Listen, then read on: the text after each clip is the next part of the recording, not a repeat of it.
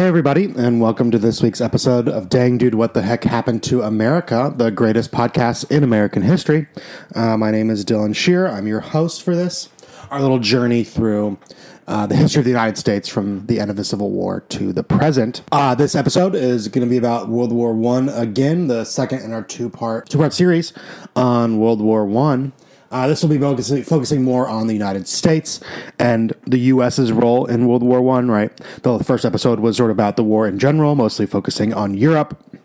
Not doing a super deep dive into it, but just sort of giving you the basics. So this one's going to be more about the U.S., right? This is an American history podcast, so focusing on the U.S. in World War I. So three big things we'll cover in this podcast. First, the build up to the war, right? So how the U.S. got involved. The U.S. didn't get involved right away in World War I.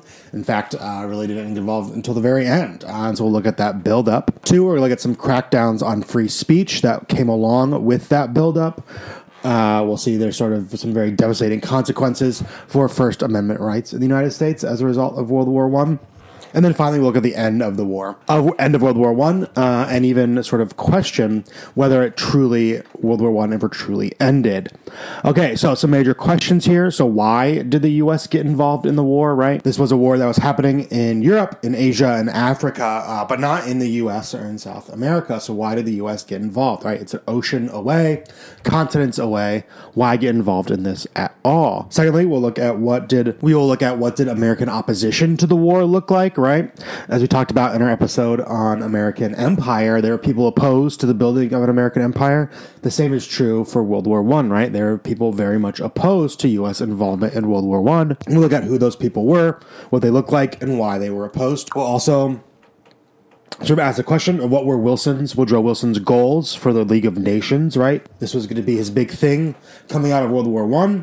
We'll look at what he meant by that, what he wanted them to do, what the point of them was.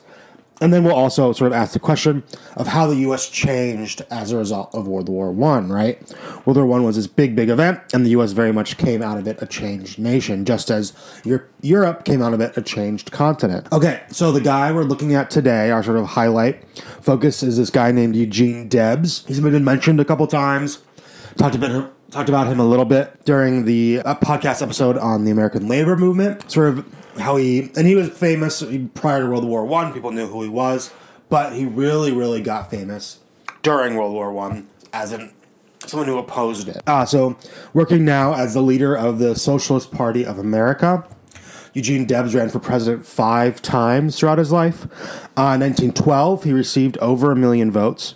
And in 1920, he ran for the last time, running from jail. He died soon after that.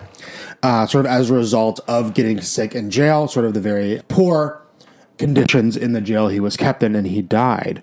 The reason that he was in jail is very much related to World War I, right? He wasn't just in jail because he liked being in jail. He was put there.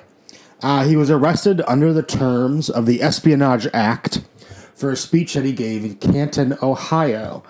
So Ohio coming through here. What the Espionage Act did was it prohibited anti-war speech, right? So any speech, and not just, formal speeches, someone standing at a podium, but just talking about it. Anti-war speech, right? It's people who said, I don't like this war, I think it's bad, or, I think the U.S. is wrong for joining this war, could be jailed under the terms of this act. And Debs was. One line specifically from this speech: the working class have never yet had a voice in declaring war. If war is right, let it be declared by the people, you who have your lives to lose. And he was jailed in part for that sentiment, right? This idea that the war, World War I, was being fought by people who had no choice in whether they could fight or not, right? And we sort of see some of the truth of that, right? If you look to the last episode with the Christmas Day truce, where, these soldiers came out and weren't shooting each other, but were playing soccer with each other until they were forced back into the trenches by their commanders. And so in some ways, Debs gives voice to this. If you want, you can find a full version of the speech. Mark Ruffalo gave sort of this, I don't think it's the full speech, but it's a good portion of it. Did like a reenactment of it, and you can find that online. It's pretty good. So the lead up to war. When World War I broke out, many Americans were baffled. They didn't really know what was going on. They had, Even like they didn't really know a lot of the alliances and ententes that had led to war, right? This very confusing sort of system of alliances that had led, we talked about in the last podcast episode, that led to this war, right? That sort of forced the hand of a lot of nations to enter this war, right? They didn't really understand what was going on. A lot of people were shocked and horrified at the news coming out of places like Verdun and the Somme, right? These horrible, horrible battlefields where there was just shelling for hours and hours at a time. People, the sides fought for hundreds of days just to gain a few feet, right? Millions of people would die at these battles, and it sort of shocked and horrified a lot of people of what was going on over there. Many referred to it as, quote unquote, the European War, right? World War terminology hadn't come in yet. If you look at the Billings Daily Tribune, they call European War breaks, right? Russia and Germany talking about this. So not everyone really knows what's going on. It wasn't, for many Americans though, as we talked about, right? There have been lots of immigration coming from Europe recently. And many of those Americans supported their own country's war efforts, right? They had completely severed all ties to their old countries. And so if they're from Germany or, from the Austro-Hungarian Empire or whatever, they were much more likely to support their home country's war efforts. Chicago, for instance, have people from Germany, Italy, all parts of the Austro-Hungarian Empire, right? Like, the Bohemians, Czechoslovakia, all these places.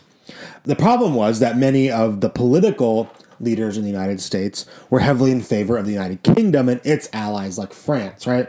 So you have this sort of split coming from the difference of like sort of recent immigrants who they're supporting in the war versus sort of political leaders and who they're supporting in the war, right?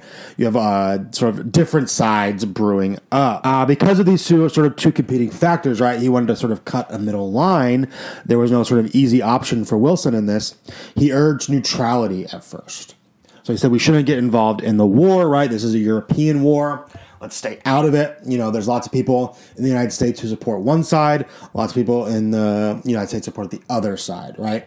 And World War I, remember, isn't this sort of story of like a lot of, if you watch like Wonder Woman, the first Wonder Woman movie, you think that, that the Germans were fascists in World War I. That's not the case, right? It's a much more sort of complicated story than that. It isn't sort of this Nazis versus everyone else story that World War II is. That's not the case at all. And so it wasn't sort of like an obvious, sort of moral choice here. And so Wilson formally proclaimed the U.S. as neutral on August 4th, 1914, right?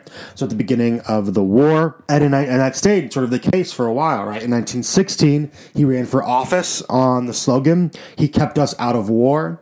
Not exactly the most pithy, catchy, slogan, but sort of that's what he ran on, right? Keeping neutral. That was sort of seen as a good thing.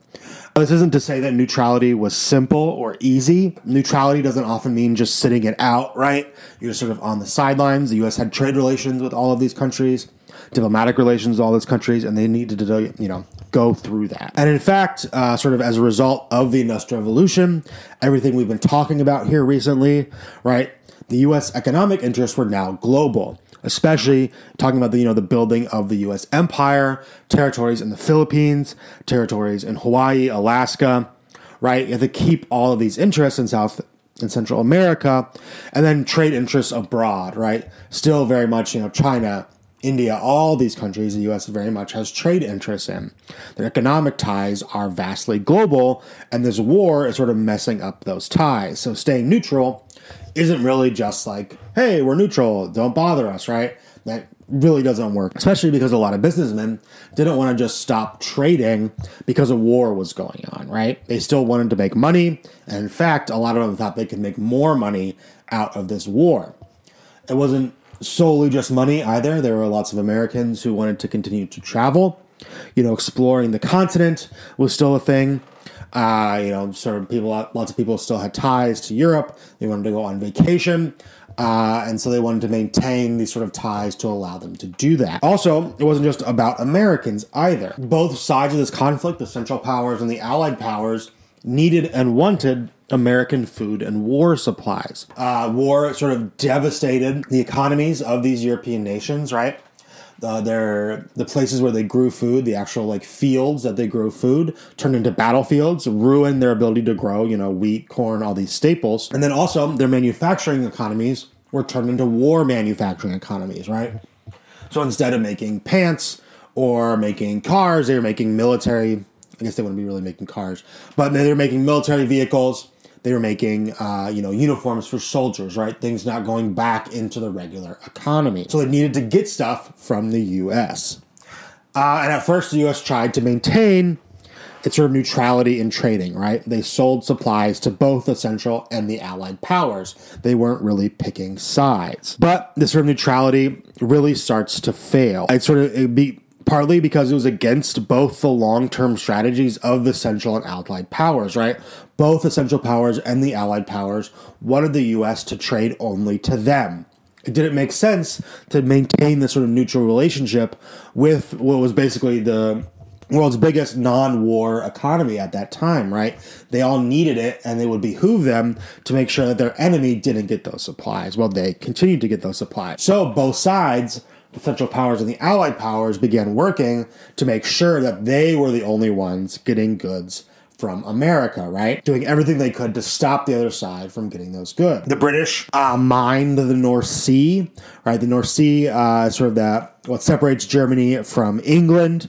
So it's a big shipping area. And in doing so, they forced American ships to come to their ports and to sell goods destined for Germany, right? These American merchants weren't going to risk sending their ships through these mined waters where they could explode and lose all their goods. So they would sell them to the British instead, ensuring that they made a profit. Germany's ports were sort of all in the North Sea. But it wasn't just Britain working to do this. Germany also was working to remove American neutrality. They began using U-boats, that's the letter U, boats, the first sort of effective submarines used in war. They would change naval warfare forever, right? One of these huge advances in naval warfare. U-boats, you think of them as more World War II things, I would assume, but they did first start being used in World War I. They were horrible things to be on. Very, very filthy boats, submarines, very, very cramped. There was one that had only 2 toilets for 50 men, and one of those toilets also served as a food locker. Right? So not exactly pristine conditions. Navy men who were on board these U-boats couldn't shower or change clothes for 2 months. It's really, really just awful conditions, but they sort of were very effective for German naval strength, right? They made a lot of difference. And in 1915, sort of as a result of trying to get sole access to American goods, the Germans announced their practice of unrestricted warfare. This meant that they would attack and torpedo without warning any ship near Great Britain. Now, this is sort of against, these international rules of war, which is always sort of a bit of a misnomer, right? They're really not rules if no one enforces them, and people break them all the time. But that was sort of considered like a step beyond, right? That you're attacking these merchant ships without warning and torpedoing them, potentially killing civilians. And this unrestricted warfare did do that. Killed thousands of people, many of them civilians. I should be clear here that while the Germans were really the ones to practice this quote-unquote unrestricted warfare, that doesn't mean the Allied powers did not also kill civilians, perhaps less intentionally than the Germans, but civilians were killed on both sides of this conflict. So one of the big things that sort of started pushing the U.S. more and more towards joining up with the Allies after this unrestricted warfare was the sinking of the Lusitania. The Lusitania was a British passenger liner. Think like, the Titanic, but a little smaller, that also transported war material, right? So it wasn't just transporting passengers, also transporting war goods. Germany knew this, and they knew they were going to attack it. And they took out ads. The German nation bought ads in U.S. newspapers telling people not to sail on it, right? Saying, we are going to attack this ship. Do not sail on this ship. And they attacked that ship. On May 7th, 1915, German U-boats sunk the Lusitania. More than 1,000 civilians died, including 128 Americans. This was a tragedy, obviously, that all of these people died. Anti-German newspapers sort of railed against this, the action of the Germans, right? Most of these, didn't mention that there was war material on board or that they had been warned. And I'm not, justifying that. I'm just saying that there are these other sort of extenuating circumstances that were happening there that didn't get mentioned. As a result of this, innocent German Americans across the United States were attacked by angry mobs in the U.S., right? Sort of blaming them this anti-German hysteria, even though they had nothing to do with it. As a result of the sinking of the Lusitania and sort of this massive outcry across the U.S., Wilson threatened U.S. entry into war on the side of the Allied powers, saying, how can we sell to a country that has done this to our own citizens? Germany temporarily ended its program of unrestricted warfare after this. They said, we will do warnings. That restriction didn't last very long.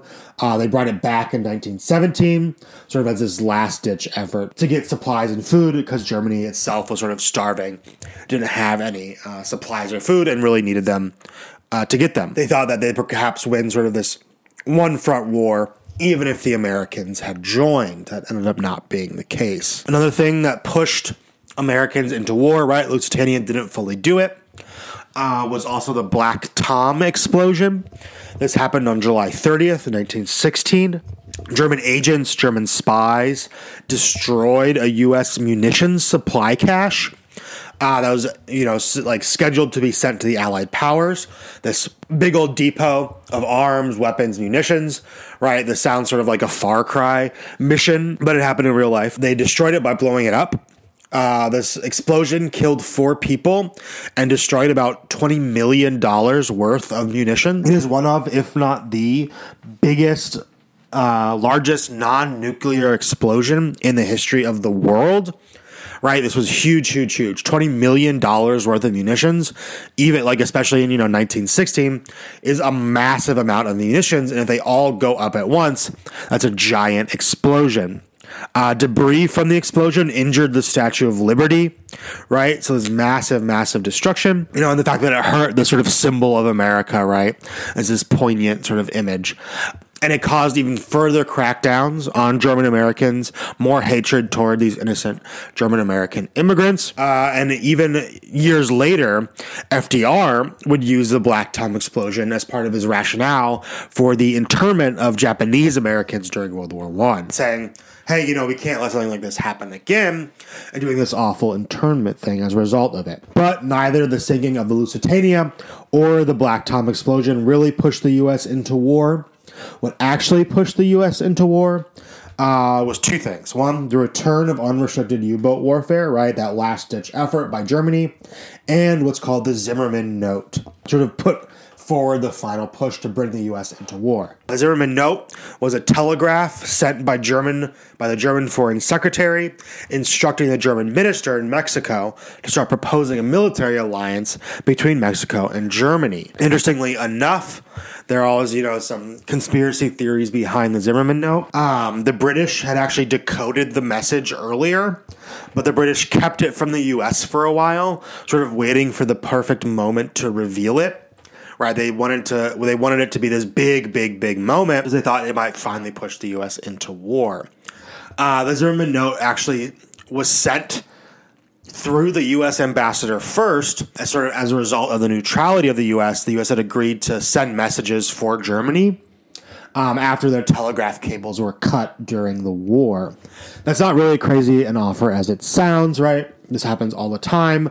Switzerland is often used as a sort of diplomatic cutout, so you can send, official, unofficial messages through a different country. So Zimmermann Note, while it might not have actually, been pushed the U.S. fully into war alone, it did sort of act as the straw that sort of broke the camel's back, as they say. Finally pushing the U.S. into war. And you can actually look at the Zimmermann telegram. It's sent on a Western Union telegram line, which is sort of funny. It looks like just a series of numbers because it's encoded, but you can view it online. It's very easy to find. So the U.S. finally enters World War I. On April 2nd, 1917, Wilson asked Congress for a formal declaration of war. That is something that Congress has the sole power to do, as given to us by the Constitution, though in practice that sort of has gone away. In his request, Wilson declared that the war had a moral purpose, not to punish Germany, but to create a new international order and make the world safe for democracy, right? So sort of the same thing they did with the Spanish-American War, where they're like, we're not doing this to, take Cuba under our control, but for moral purposes. And once again, we'll see how that actually really works out. Not everyone supported the U.S. entering the war. There were still plenty of isolationists in the U.S. 6 senators and 50 congresspeople voted against the war. Right, so that's a pretty decent chunk of people. These included Jeanette Rankin, a representative from Montana, the only woman, the only person to vote against entering both World War I and World War II. No one else would have that same honor. Wilson believed that entering World War I was really the only way to sort of create this new international order that he wanted to create. And he did eventually sort of get his wish, but only eventually. On April 6th, so 4 days after declaring war on Germany, the U.S. declared a war on the remaining Central Powers. However, it took a while for American troops to actually see battle, and they wouldn't see battle until 6 months later, right? They had to get over there, train them, supply them, do all this stuff. Wilson also began to sort of start trying to change public opinion on the war, get people behind it, and so started this huge propaganda and coercion campaign to get people to support the war. One of the first things he did was form what's called the Committee on Public Information, the CPI. The CPI created and distributed millions of pieces of propaganda. Sort of wake up America, civilization calls every man, woman, child to fight this war, right? They hired, so that's sort of the messaging they're using, that it's like, defending civilization. They hired famous artists, journalists, and others to support the war cause, urged people to buy war bonds, lower coal usage, and quote-unquote beat the Hun, right? There's just really anti-German messaging here, calling Germans the Huns, saying that they were, brutes, painting them as these, like, giant apes, right? Sort of very racist messaging against the Germans. The government was also worried about what they called hyphenated Americans, quote-unquote. German Americans, Italian Americans, that sort of thing, right? Those hyphens. Recent immigrants who still sort of maintain those strong ties to their homelands. They wanted to turn them into 100% Americans, quote unquote. And to do that, they encourage them to show their loyalty to America by buying war bonds, right? So this idea, you have to show your loyalty and support for your new country by paying them, basically. It wasn't just these sort of like propaganda campaigns, though. There's also coercion going on. The government took steps to silence sort of any and all critics of the war. We talked about the Espionage Act of 1917 that jailed Eugene Debs. It wasn't just jail, it was also huge fines to anyone who protested or spoke out against the war effort. The Postmaster General allowed the seizure and destruction of treasonous publications, right? So anyone writing about the war, right, could have their mail read and destroyed and be fined. Also, Postmaster General is such a funny term. It seems so, like, highfalutin. Schools also stopped teaching German. Some towns changed their name, right? If their town had a German heritage, they changed that name. Sauerkraut became Freedom, Liberty Cabbage, all that sort of stuff. All this sort of very anti-German rhetoric. And as a result of all this coercion, many people started really questioning what freedom meant in the wake of this repression, right? If we're supposed to be fighting for freedom in World War I, fighting for civilization, then why are we being jailed for exercising our rights, right? So these questions started to pop up. Most of the people who received the brunt of these crackdowns were on the left.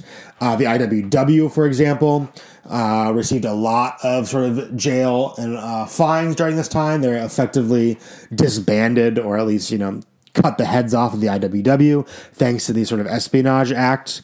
The first Red Scare was happening with the creation of the, communist Russia, really brought about this sort of like big anti-left push, anti-communist, anti-socialist push in the United States that we'll see really rise in the wake of World War I. So the U.S. in the war. As I mentioned in the last episode, the U.S. didn't actually do that much fighting.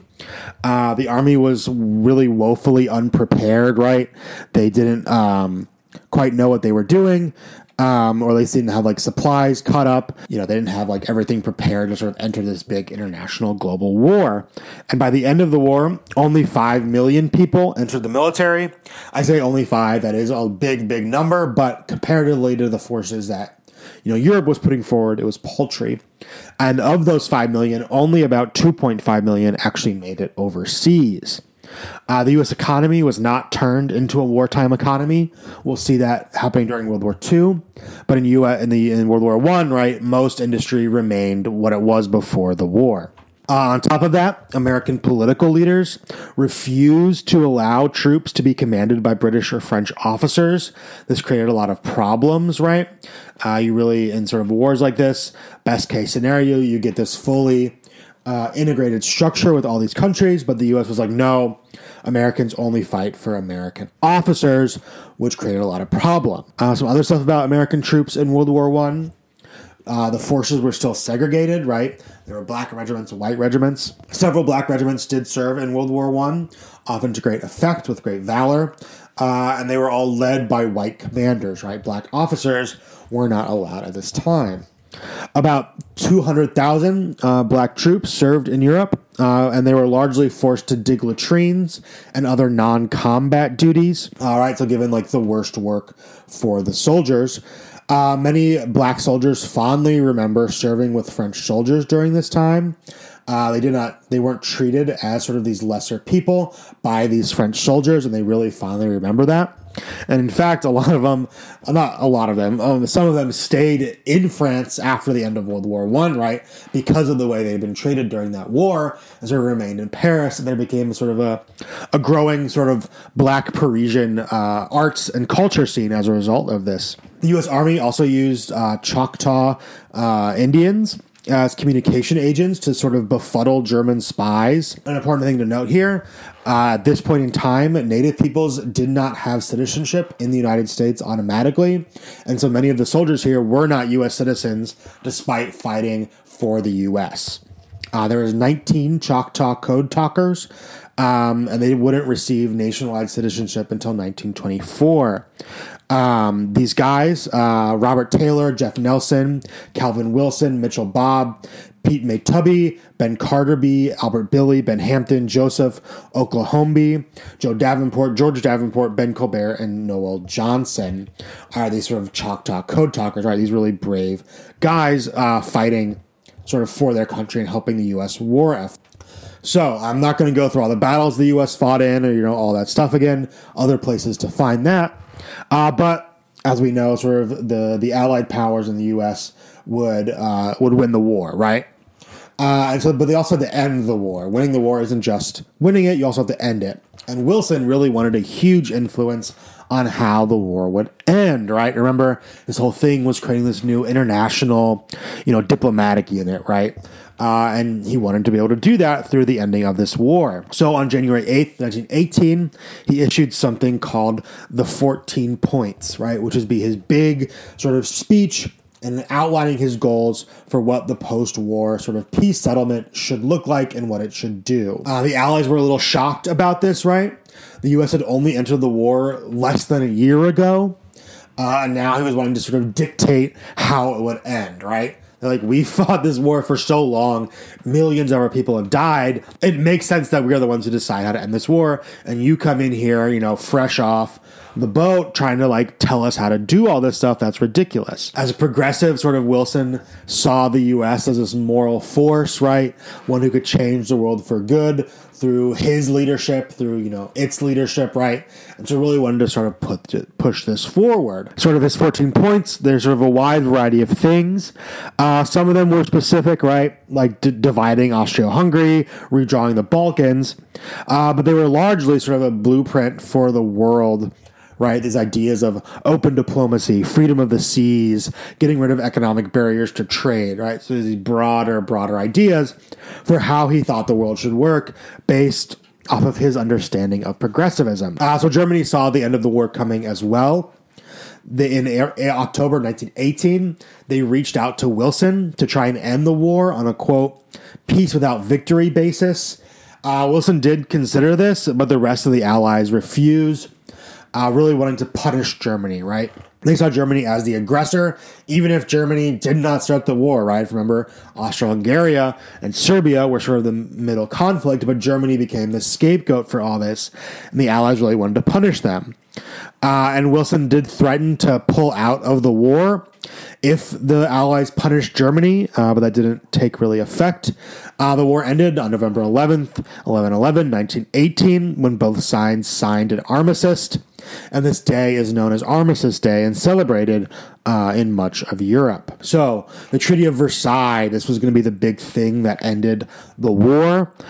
These peace talks, right after the war ended, started taking place in Paris following the armistice. The Allies were operating very much from a position of power. Germany was practically starving.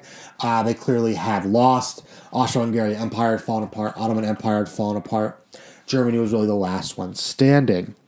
Instead of sending an ambassador, Wilson himself went to Versailles, right? So dedicated to this cause that he was. This is a very unusual step. No other really heads of state came. They sent ambassadors. He was greeted as a hero in Paris by the people of Paris. But not everyone at the bargaining table agreed with his 14 points, right? Many of them wanted to brutally punish Germany. And in fact, Germany wasn't even allowed at the peace talks at the table, right? Their representatives wouldn't be sat. Wilson himself had little success implementing his 14 points, right? The pressures from the Allies were so great to punish Germany. They didn't really have a leg to stand on, to push back on. Germany was forced to accept full responsibility for the war and pay heavy fines, right? Despite not starting the war. If you go back, right, they came in because of these contracts. You can argue Austro-Hungary started the war. You can argue the Serbian nationalists started the war. But it's really hard to argue that Germany started the war. Some of the things Wilson did get, was that there was self-determinations for nations formerly under the control of empires, right? That's just the case for European countries. That's not the case for sort of African countries who continued to be colonial empires, as well as, these Asian countries that continue to be part of the colonial empires of these European groups, but sort of, localities that were in the former Austro-Hungarian Empire got to decide, their own nationhood. Also, the League of Nations would be created at the Treaty of Versailles, one of these big, international governing units that Wilson really wanted. And both of these things would have major consequences. All of these things would have major consequences, which will be discussed in sort of later podcasts. They'll come back to us. So the Treaty of Versailles was passed and signed, but despite him being there, Wilson is not the one who got final approval over whether the U.S. would accept the terms of the Treaty of Versailles, right? The way our Constitution is set up, that power goes to Congress. They can approve or deny any treaties, and Wilson refused to consult with Congress during the Treaty of Versailles. He had this vision. He said, my way or the highway. He didn't say that highways didn't exist yet, but he's like, my way. And so many senators, because of Wilson's refusal to work with them, including isolationists like Henry Cabot Lodge, did not want the U.S. to remain involved in European affairs after the war. And they saw the League of Nations doing exactly that. The League of Nations required states involved to militarily defend one another. And the U.S. is like, the senators are like, hell no, we're not doing that, right? We don't want to get involved in another of these giant wars. Well, the one started because of all these treaties.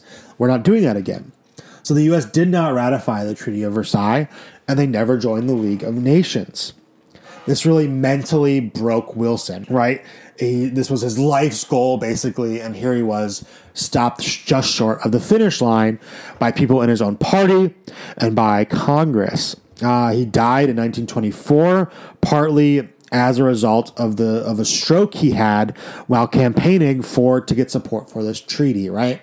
It really just broke him. His wife sort of had to do a lot of his stuff in office before he died, right? It was really just mentally bad for him. Legacies of World War I, right? So Europe, where we sort of leave this story of World War I, Europe is in tatters. It lost an entire generation of people to the war, right? Literally the lost generation. By the 1930s, the League of Nations was irrelevant, largely because the U.S. was not involved, couldn't support it. Treaty of Versailles would directly create we'll talk about this in a couple of podcasts later, would directly create many of the conditions that would lead to World War II. And in fact, a lot of people argue that World War I and World War II are just the same war with about a 20-year gap in between. The U.S., for the first time, became a creditor on the international stage instead of a debtor, right? People started owing us money instead of us owing them money. The U.S. was still really unsure of its role in the world, but had sort of set the stage for becoming this international superpower, right? There are still some people who want us to remain isolationist, but many, many more do not. So some sort of conclusions here. World War I was sort of the last gasp of isolationist power in the U.S., right? Keeping the U.S. out of World War I for so long. And the rejection of the Treaty of Versailles was sort of the final victory for the isolationists. Wilson's version of this sort of international progressivism failed to take root in the United States at this time. And World War I, the end of it, saw the U.S. on the brink of becoming a world power. All right, that's it for today's podcast. Next week, we'll be talking about the Roaring 20s in the United States. But for now, have a great rest of your day.